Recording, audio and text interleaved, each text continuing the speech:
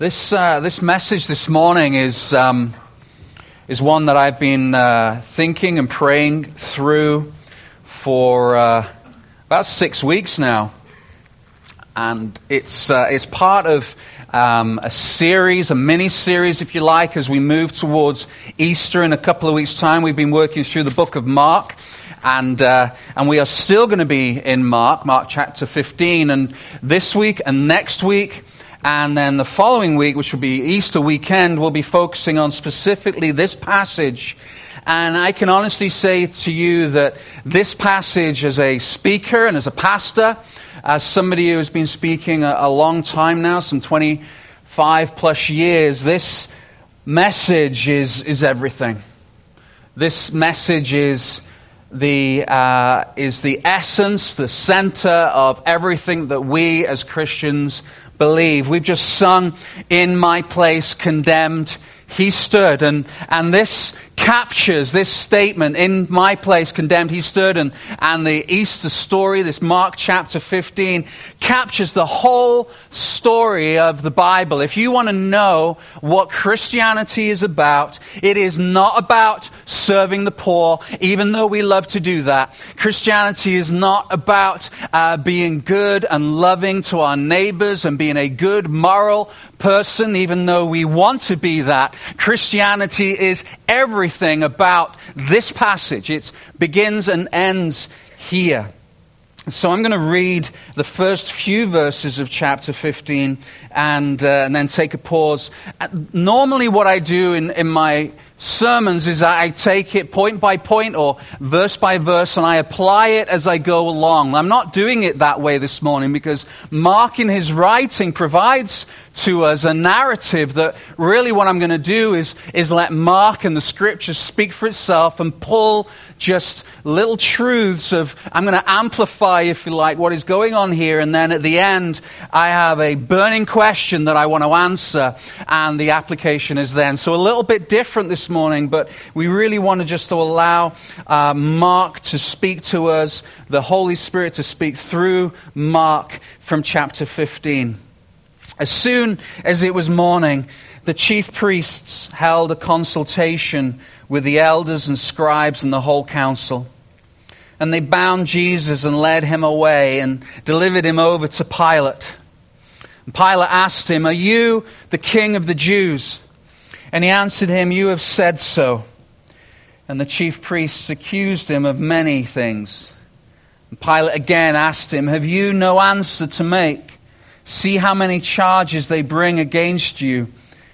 But Jesus made no further answer, so that Pilate was amazed.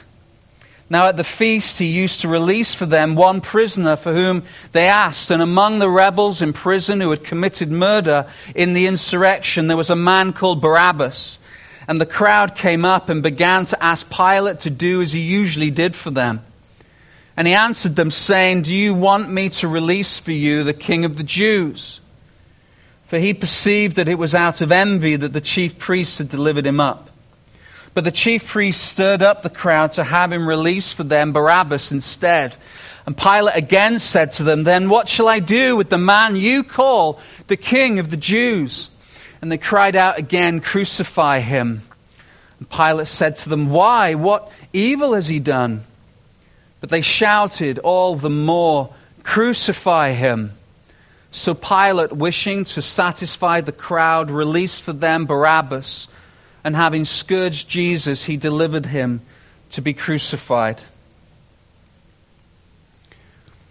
As I said, this is a narrative of everything that the Bible points to, everything that Mark has been doing up to chapter 8, has been talking and asking the question up to Mark chapter 8, who is this man Jesus? And then from Mark chapter 8, halfway through Mark chapter 8 to Mark 16, the answer to this question, the answer to the question, who is Jesus, is brought to us, and it culminates in this passage, this chapter 15, where as we read through, we read the narrative, the story of everything that we are thinking about as we come to Easter. And my prayer as we move towards Good Friday and Easter is that we actually spend time in the next 2 weeks praying and meditating on the enormity and the beauty and the impact of what this passage is going to describe to us.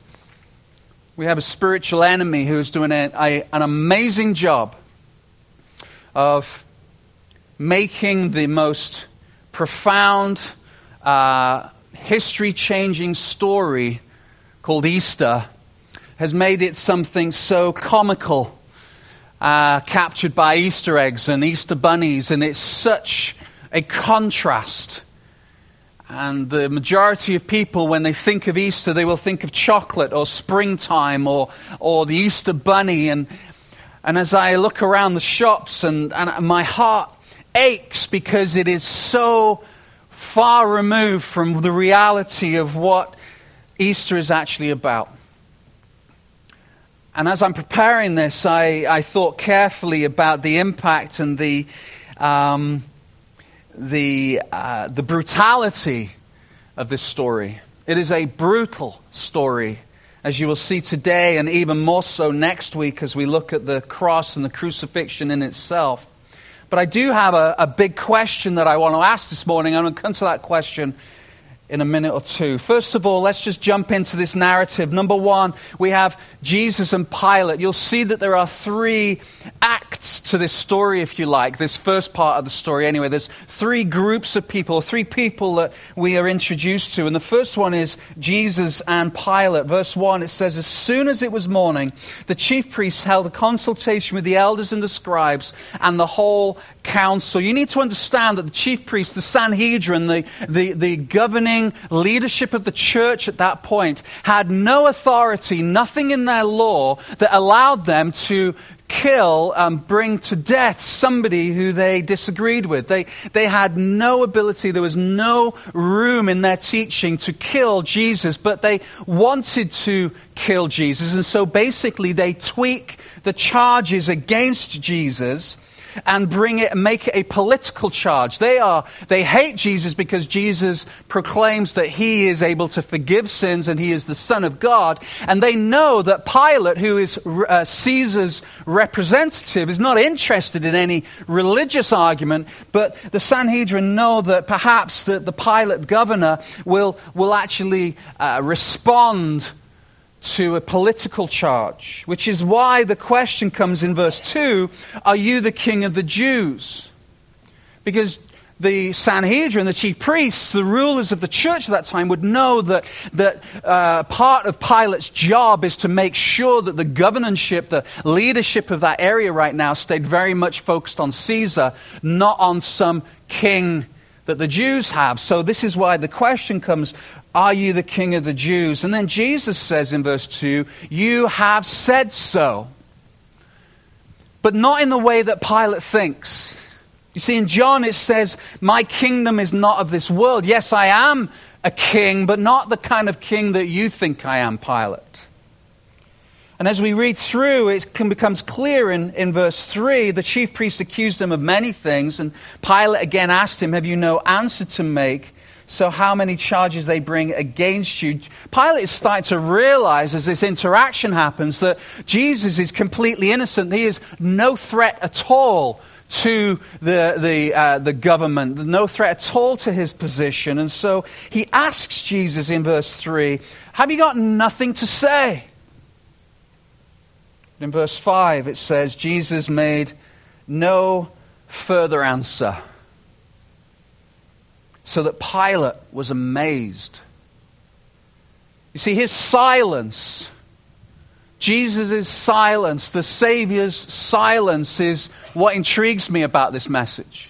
What intrigues me about this narrative, because so much so that Pilate is amazed that this man would stand and listen to the accusations of the people around him and would go silent. And his silence amazed Pilate. His silence should amaze us this morning.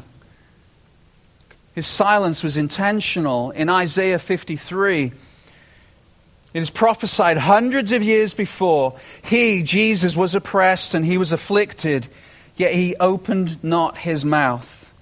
Like a lamb that is led to the slaughter, and like a sheep that before its shearers is silent, so he opened not his mouth. You see, Isaiah predicted that Jesus, the Savior, would be silent. Jesus would know about that prophecy. He would know that his silence was required, and he went quiet, so much so that it amazes Pilate.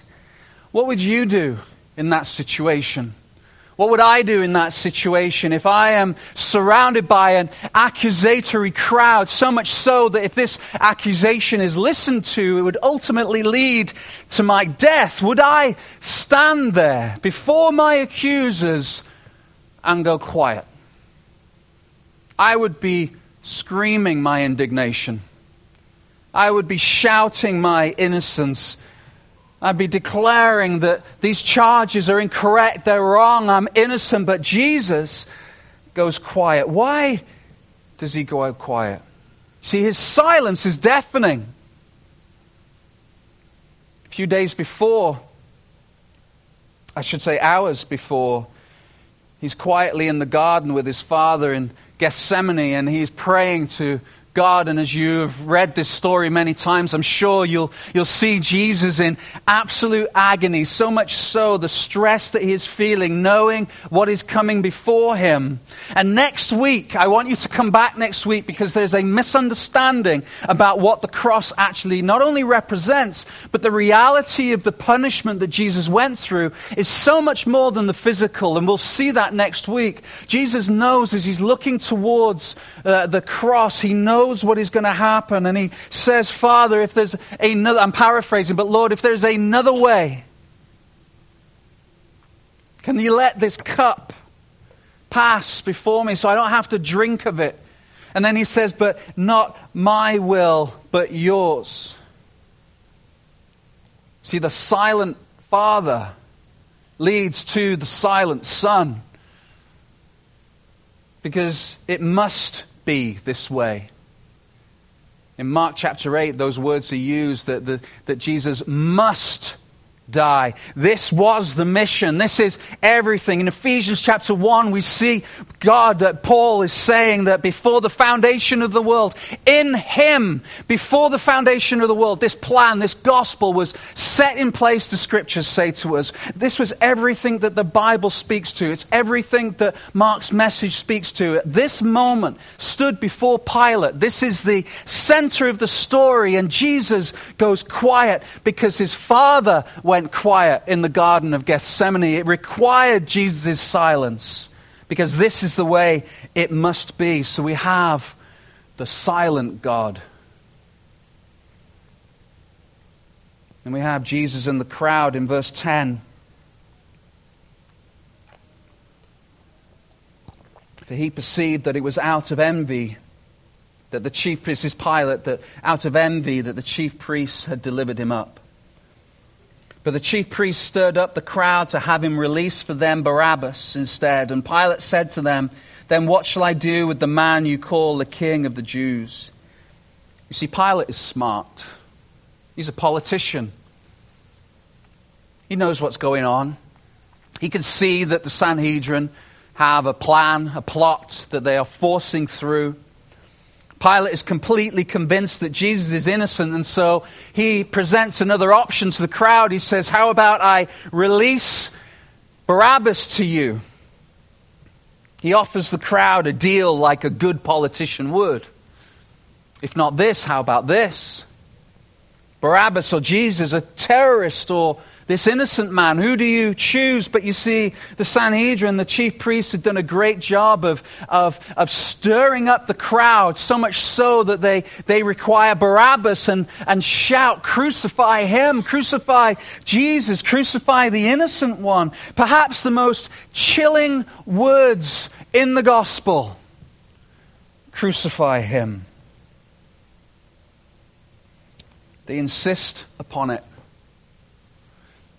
They demand it. They order it. Crucify him. In verse 14, Pilate said to them, why? What evil has he done? But they shouted all the more. All the more. Crucify him. You need to understand who this crowd is. See, we have Pilate. We understand his role in the story. We understand what he is and who he is and what he represents. Then we have the crowd. You need to understand this is the same crowd who days before was singing Hosanna, Hosanna. It's the same crowd that were laying their cloaks on the floor, declaring the King coming into Jerusalem. It's the same crowd who now, days later, are screaming, crucify him. This is unspeakably evil.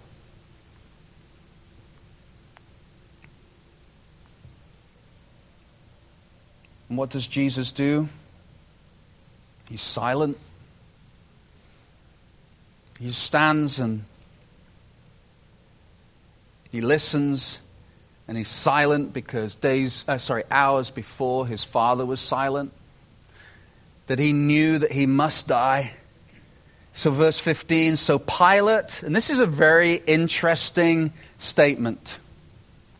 So Pilate, wishing to satisfy the crowd, released for them Barabbas, and having scourged Jesus, he delivered him to be crucified. You see, Pilate's goal is not justice. Pilate's goal is not to do the right thing. Pilate's goal is to be popular, to have the popularity with the crowd. See, he wants to satisfy the crowd. And so what he does is he creates this win-win situation like any decent politician would. He's a politician. He wants to satisfy the crowd. He wants to satisfy the chief priests. And by doing so, he's also satisfying Caesar. And he turns Jesus over to be crucified. And once again, the silence is overwhelming from Jesus. See, this crowd demanding and insisting and ordering Jesus' death gives us a glimpse into the reality of us, who we are. Because our response in life, our guilt, our sin, our shame, the things that we have willfully done wrong require, in the same way this crowd insisted upon the death of Jesus, my life outside of Jesus insists on the death of Jesus because it is the only way that God's plan, that the only way that God's perfect design can be fulfilled in my life, and the only way that God's perfect plan can be fulfilled is by Jesus going silent before the crowd and heading to the cross. Mark is, and we'll see this more next week, Mark is incredibly blunt and very matter of fact. He says, so he released them Barabbas, and having scourged Jesus. He doesn't go into any detail about what that looks like with Jesus and the soldiers. This is the next group, if you like. We've got Pilate, we've got the crowd. Now we have number 3, we have Jesus and the soldiers. See, Mark just kind of, and you'll see later on in the passage, he does the same with the crucifixion. He just says, and Jesus was crucified. Now we have, and having scourged Jesus. The reason he doesn't go into any great detail about the scourging is because he knows that his readership, that was primarily Roman, that they would know exactly what this scourging entailed. You and I do not. We have no frame of reference at all for what this scourging actually meant to Jesus. It was the most horrific form of punishment. Verse 16, the soldiers led him away inside the palace, that is the governor's headquarters, and they called together the whole battalion. The whole battalion. They clothed him in a purple cloak, purple being representative of royalty. Mockery starts here. They twist together a crown of thorns and they put it on him. They began to salute him, "Hail, King of the Jews." They were striking his head with a reed and spitting on him and kneeling down in homage to him. And when they mocked him, they stripped him of the purple cloak and put his own clothes on him. So this would have happened after, according to Mark, after the scourging took place.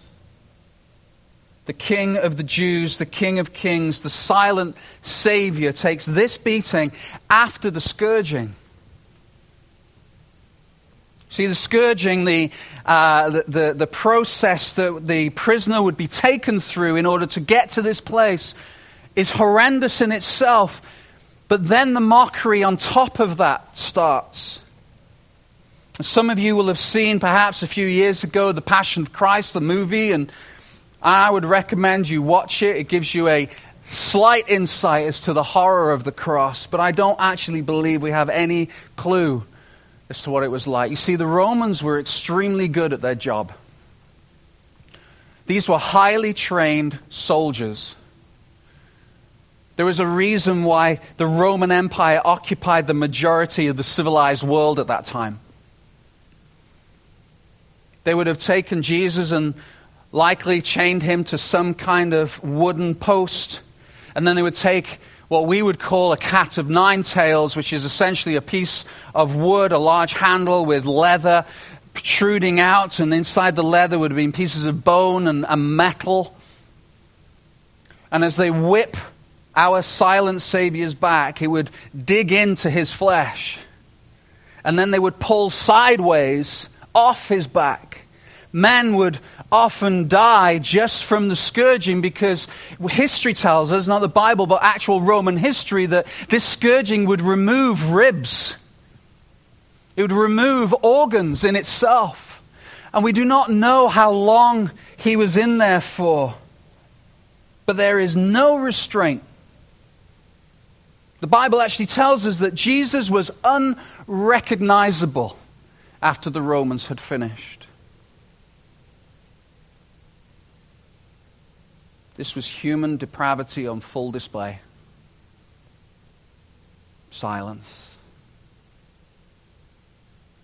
Then they take him, then they mock him, they beat him with sticks, and they spit on him, and they pull his beard out.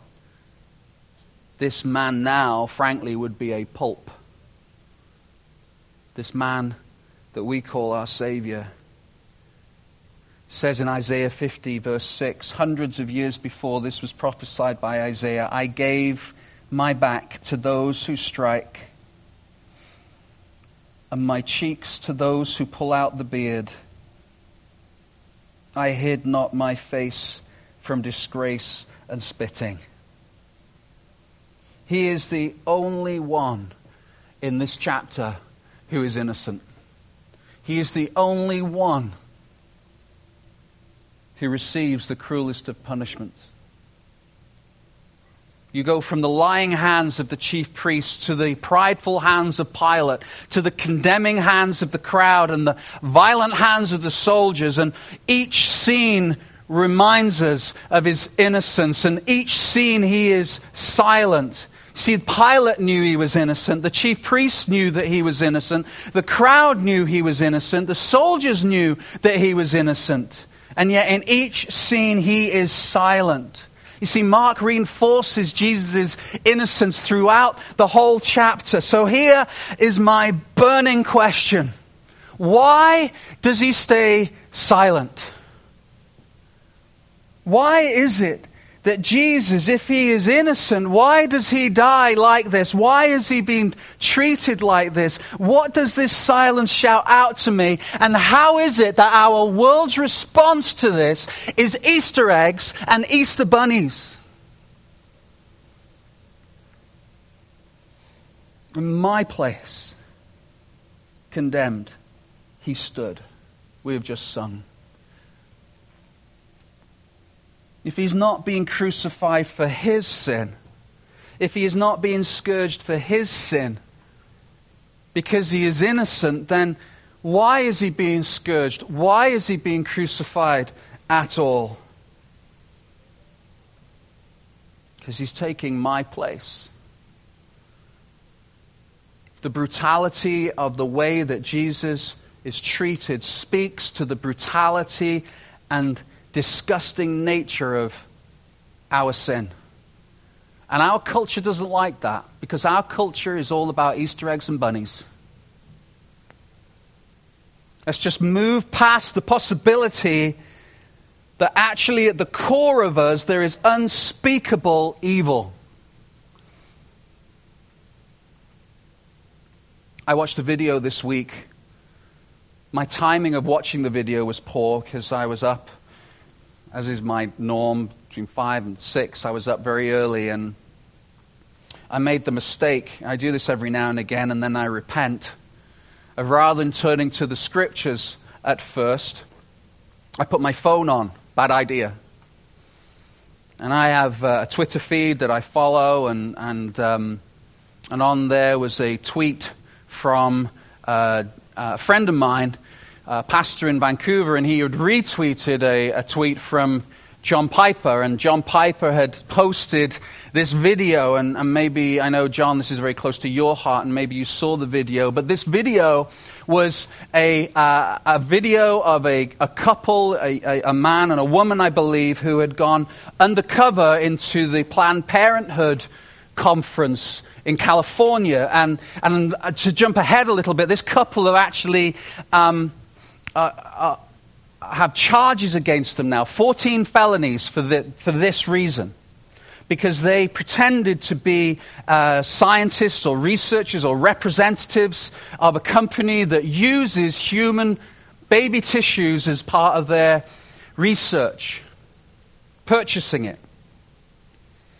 So they went in, and undercover they had hidden cameras, they interviewed various doctors, and they spent most time with a particular doctor as she described her eagerness to not allow that baby to look like a baby because it upsets people in the room if it comes out looking like a baby.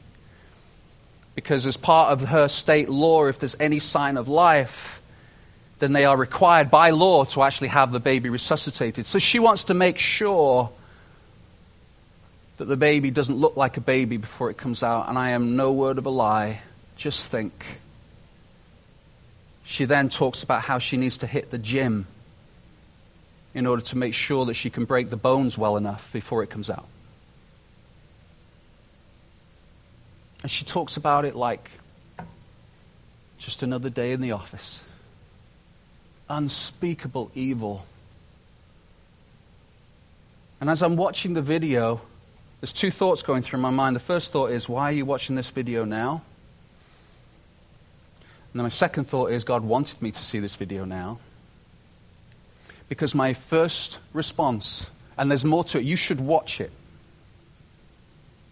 And by the way, I then went and I said, the horror of what this lady is saying has to be in the press. So I Googled her name. Not one mainstream media outlet. Not one. All of them were Christian outlets talking about it, the Catholic News, etc., etc. You know what God whispered to me? Your sin, Glenn, is as disgusting and unspeakably evil as that.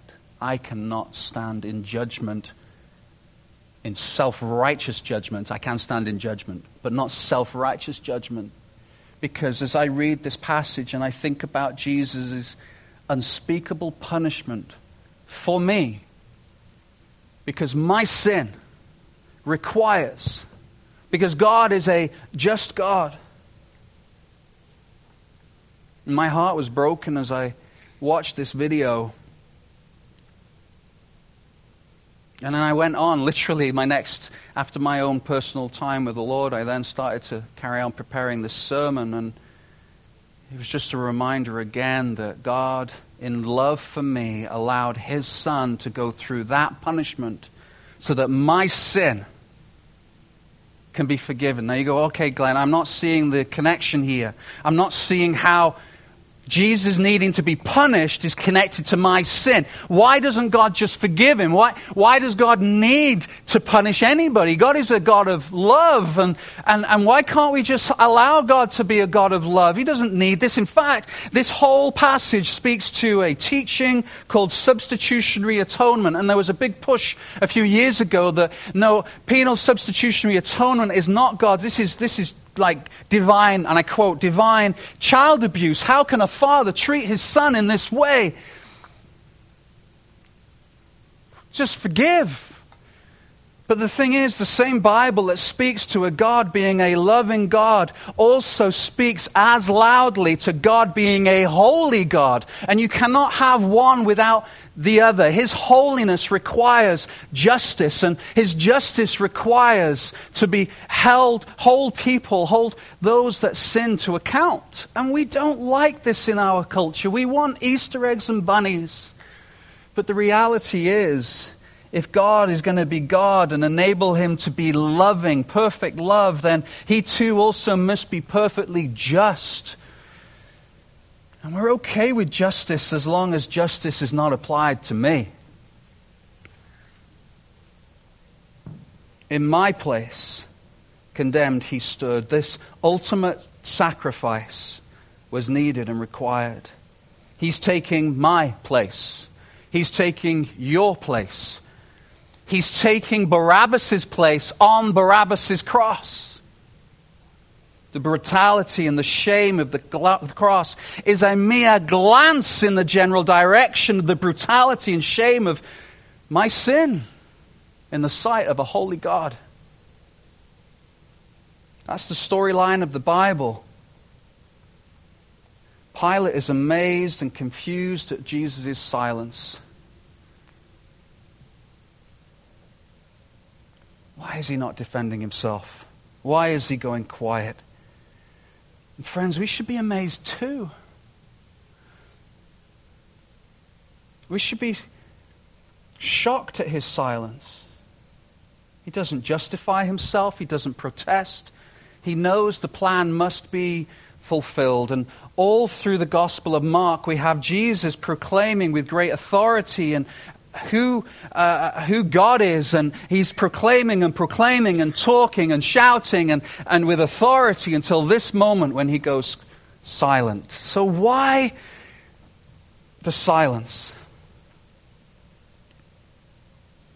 John Calvin describes it as this. He says he was, and I'm paraphrasing, he was quiet at Pilate's seat because he had become answerable for our guilt. He actually had no defense because he knew what he now was representing was guilt. In Isaiah 43 and verse 5, it says, he was pierced for our transgressions. He was crushed for our iniquities.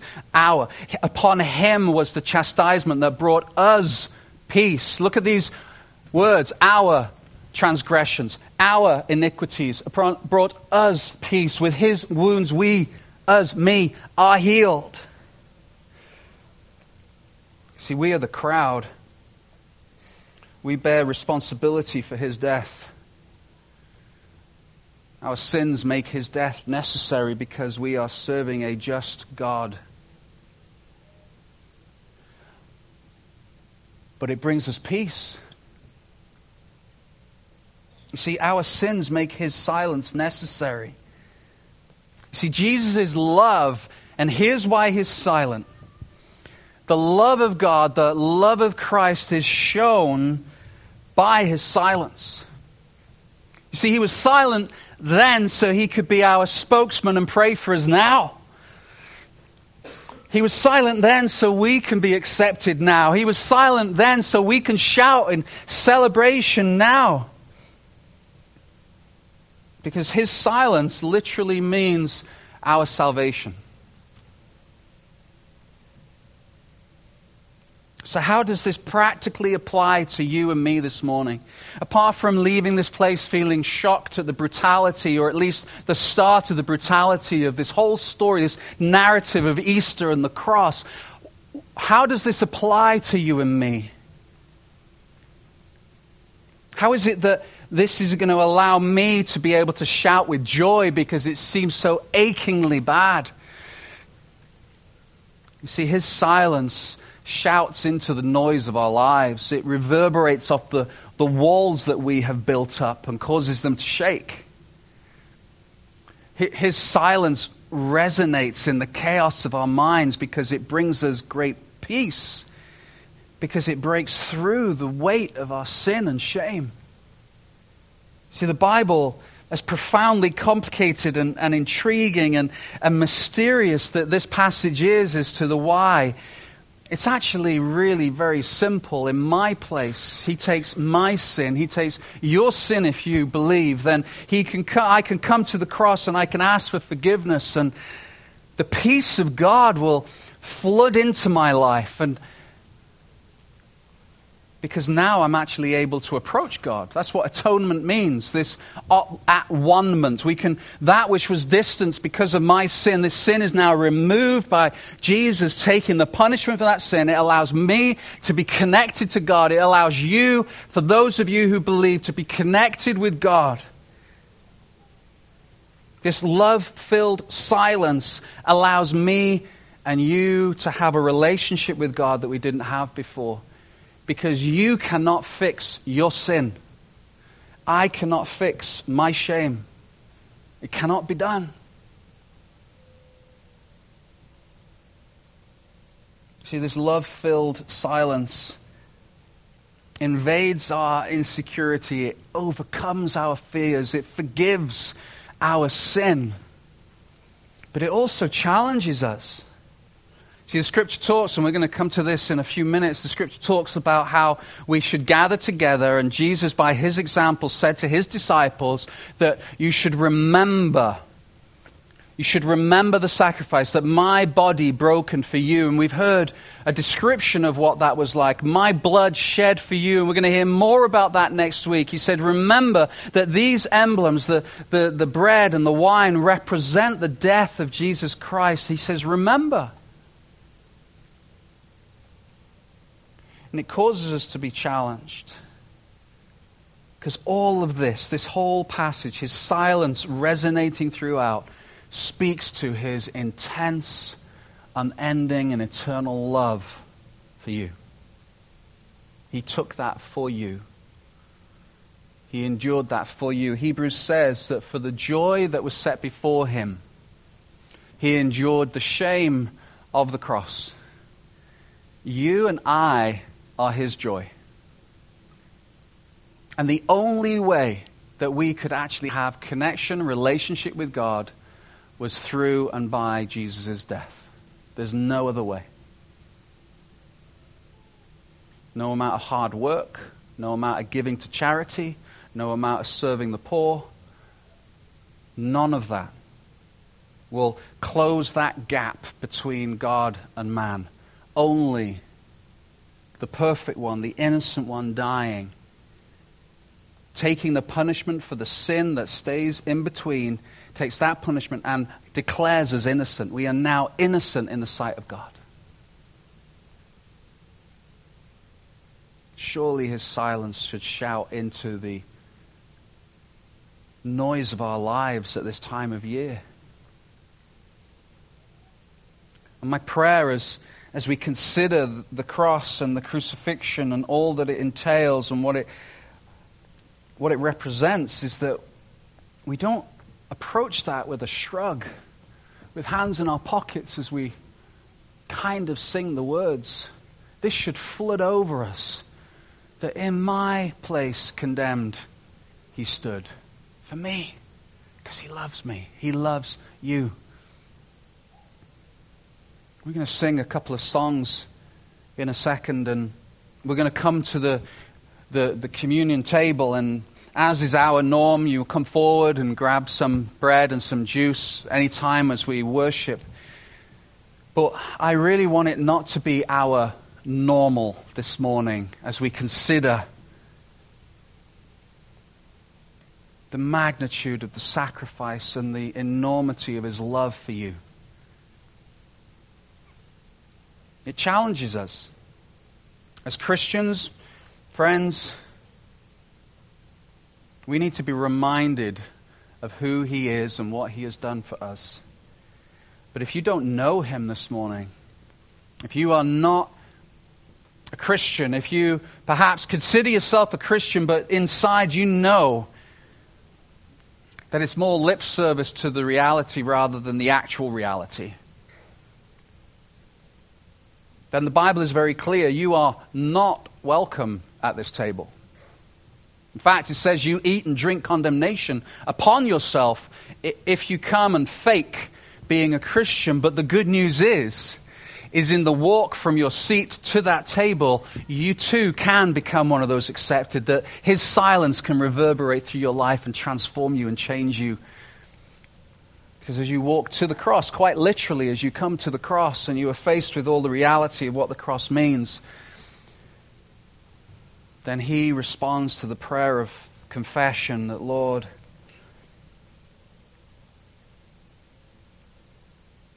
I am sorry. I am sorry. Forgive me for my sin.